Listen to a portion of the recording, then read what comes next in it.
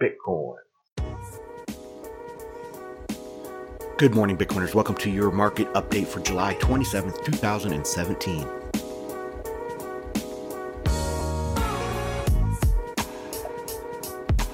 This was a huge week for Bitcoin. The SEC made a pretty big announcement that's going to have large ramifications going forward.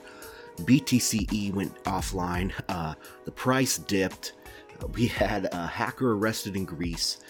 All sorts of stuff is happening, but Bitcoin soldiers on. Look, the price is doing just fine. I did not forget, there is a couple hard forks that are trying to FUD everybody out here. So, just Bitcoin there's so much going on. There's so much negative news. If we get a couple positive headlines here over the next week, this price could go close to all-time highs very, very quickly.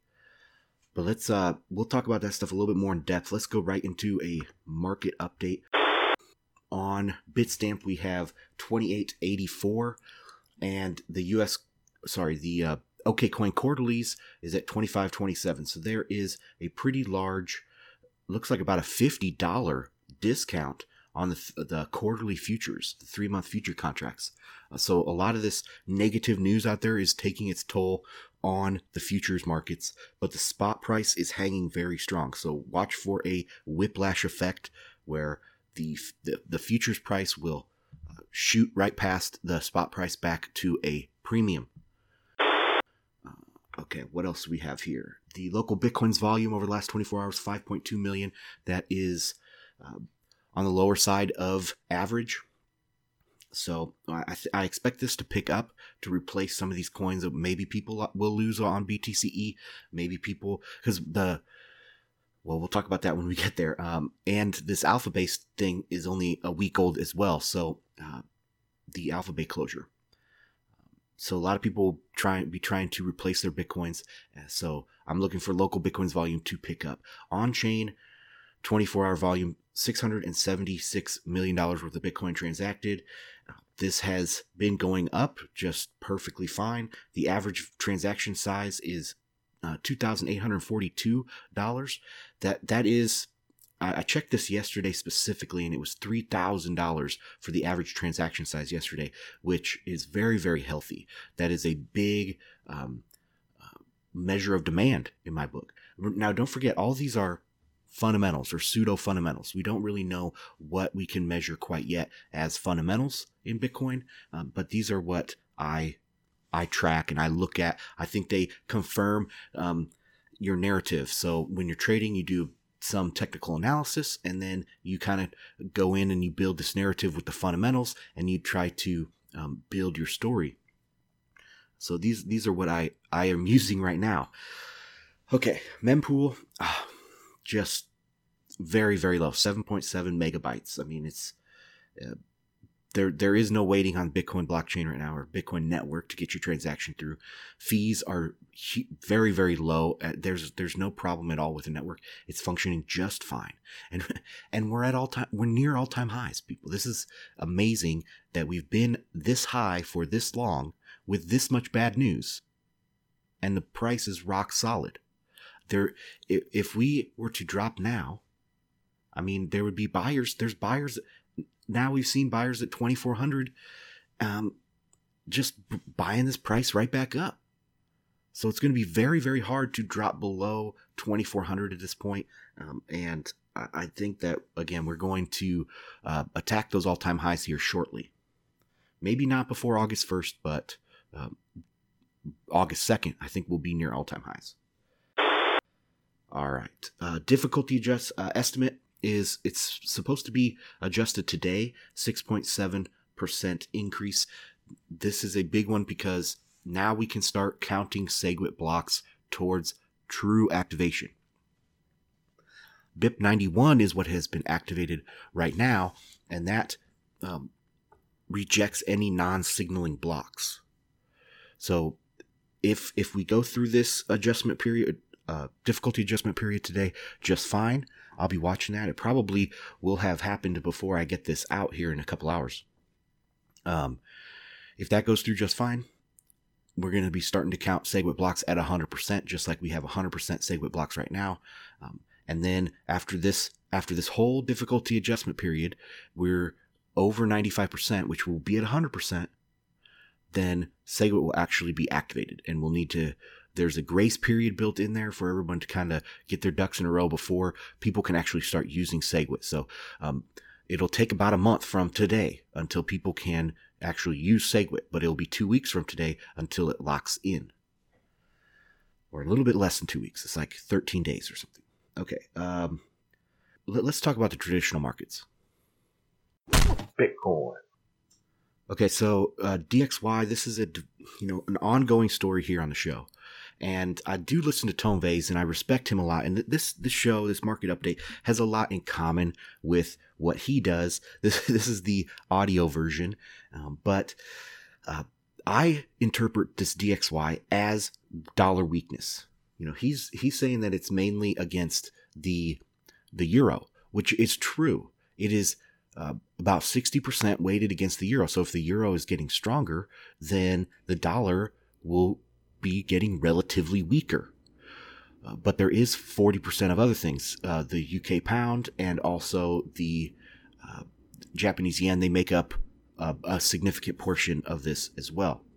But if you look at the dollar versus almost every other currency, remember, the strongest currency, the strong weak pair in Forex right now is the Canadian dollar, which is the strongest currency in the world right now, and versus the weakest currency, which is the US dollar. The dollar CAD is the strong weak pair. Now, the dollar is weakening against every other currency. Maybe not the Swiss franc at this week, because the Swiss franc is having a tough week, but it's weakening against the yen, the Aussie dollar, the Kiwi dollar, the pound, the euro. It's weakening against every currency, or at least a majority of them. It is the weakest currency out there. Now, this does not represent inflation. Now, it's not, because inflation is price level, but, if everything is a free floating exchange rate, I think this is at least says something about inflation. And it's interesting to think that we just had the Fed July meeting, and there was really no change. No one was expecting any sort of interest rate change at this meeting, but they didn't really make any big moves or change any language drastically, other than saying, inflation expectations are disappointing. And so if the dollar is not inflation, quote unquote inflation, is not meeting their targets, but the dollar is dropping drastically against these other currencies, what does that tell us about the other currencies' inflation? Right? That they're strengthening. And when you are dealing with international trade and globalized markets, I mean, this is a very big deal and will lead directly to inflation or deflation, or at least an increase or decrease in the price level. So it's not an exact inflation measure, but come on, are you telling me that a 10% drop in relative strength of a currency is not a big deal? And remember, the dollar, it's the petrodollar standard. So if oil is going down, if you are bearish on oil, which most people should be, I agree with that. If you're bearish oil, fewer people are going to be wanting your dollars to buy oil, right? They're going to need to buy less dollars to buy oil. So there's less demand, and the price will drop even more, or the relative strength of the dollar will drop even more. If the Fed is tightening, this is the whole idea here. If the Fed is tightening, they're going to crash the markets, because all of this money printing has gone directly into the stock market. That's why I say the stock market is the real measure of inflation. I was recently on Bitcoin Uncensored with Krista Rose. We did a little chat, and it was really fun to meet him. I had a good time talking with him, and he's always kind of made me question my beliefs in the past, and it was fun to talk to him. But he was trying to get me into saying that I believed in hidden inflation. I don't believe in hidden inflation. I believe that inflation shows up in different parts of the economy at different times. It's not like a general, inflation doesn't show up as like a general price increase. Okay. Inflation shows up first in financial assets because of the way the increased supply of money enters the economy. So it pumps up the stock market first and pumps up bonds, and it eventually works its way into real estate and other things. So it takes years for it to get to Main Street, at least in this current regime, this current way that they print money. Now, if they did like an airdrop, right? Like Ben Bernanke is famous for talking about throwing money out of a helicopter to people, a helicopter drop, then, you'd see you'd see a general price increase. So maybe that's where they're going on this next round. They'll just cut everybody like a $5,000 check to every man, woman, and child in the United States. And that will definitely increase inflation, or their measure of inflation. CPI is a very bad measure that every year it's tweaked. If you measure it at the same way they measured it back in 1990 or 1980, the inflation rate would be much higher than it is today. So that's what I have to say about the DXY. We are entering some very good support here, right around this level. 92 to 93 is very big support for the dollar. So I do expect us to have a short-lived rally here, but eventually it's going to break that. I mean, just several years ago, we were in the low 80s. And then if you go back to, I think it's like, let me take a look at this chart. If you go back to 2012, 2013, we're in the 70s. So why wouldn't we be able to go back to that area? I don't understand. I think this will eventually get back to the low 80s, high 70s. There's going to be some major support in the mid 80s. So we'll definitely be getting back there within the next year, I think. And we'll see how the Fed responds to that. So SPX is, like I said, that is kind of my true measure of inflation, because the economy is hollowed out. U.S. manufacturing, U.S. jobs, like the total number of jobs in the U.S. is way drastically reduced. So what if the unemployment rate is officially 4.5%? There's 20 or 30 million people out of work over the last 5-10 years. So the economy is hollowed out. There's not much activity out there.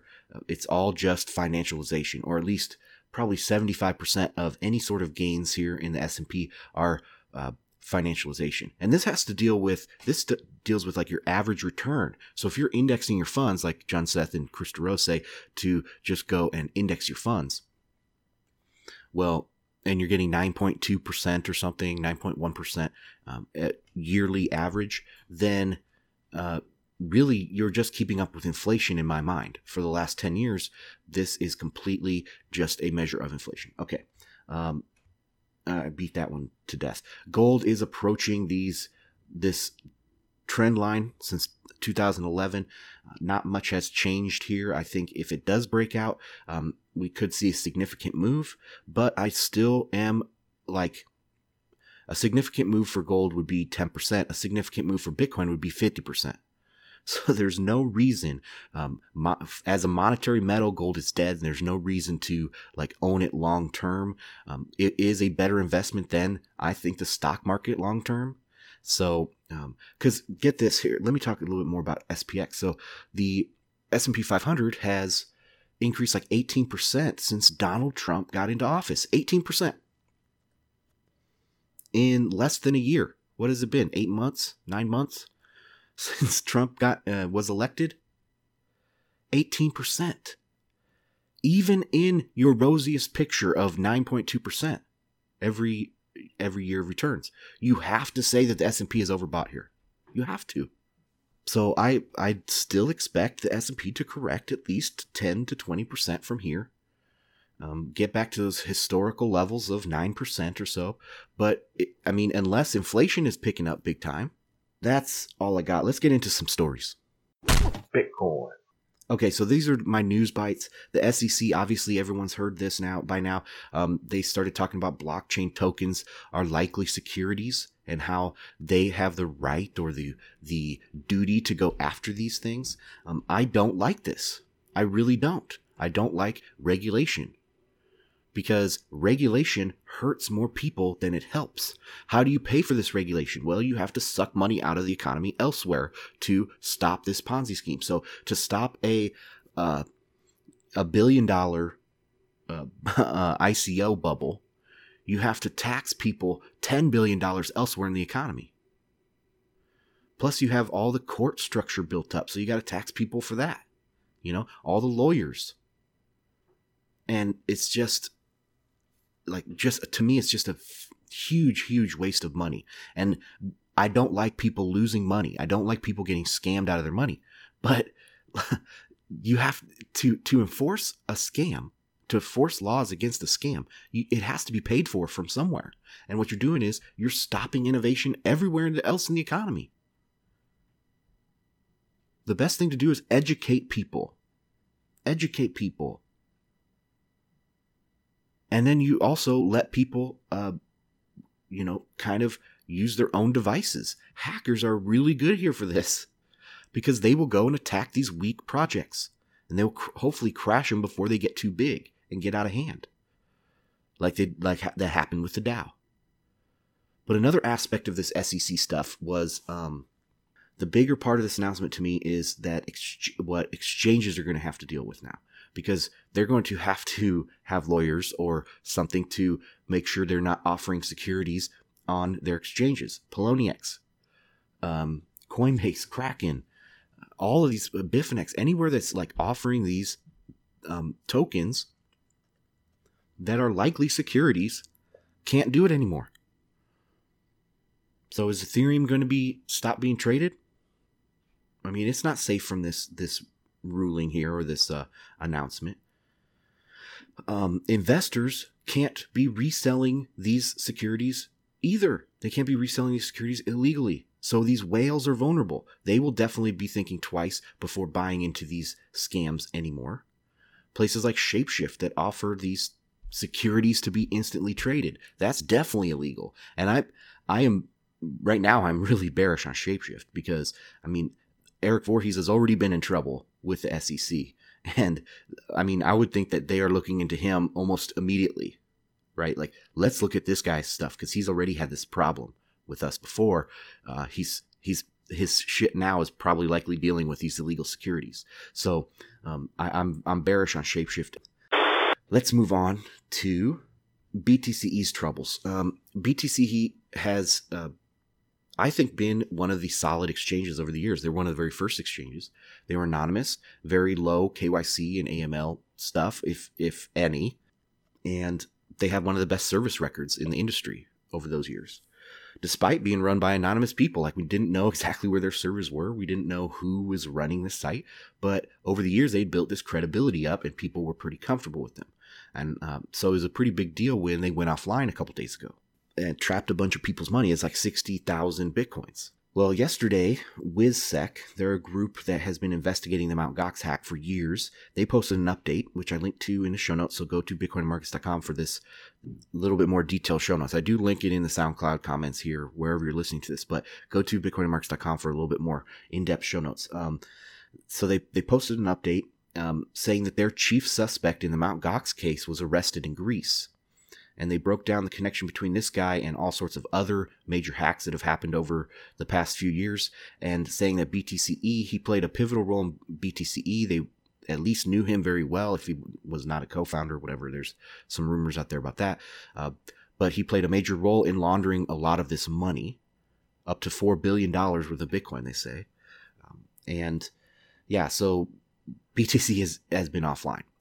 Hopefully they come back. I haven't been following this in the last 12 hours, but hopefully they come back online and everybody can get at least a majority of their Bitcoin back. I don't know if they'll socialize losses or what, if there is any losses, who knows.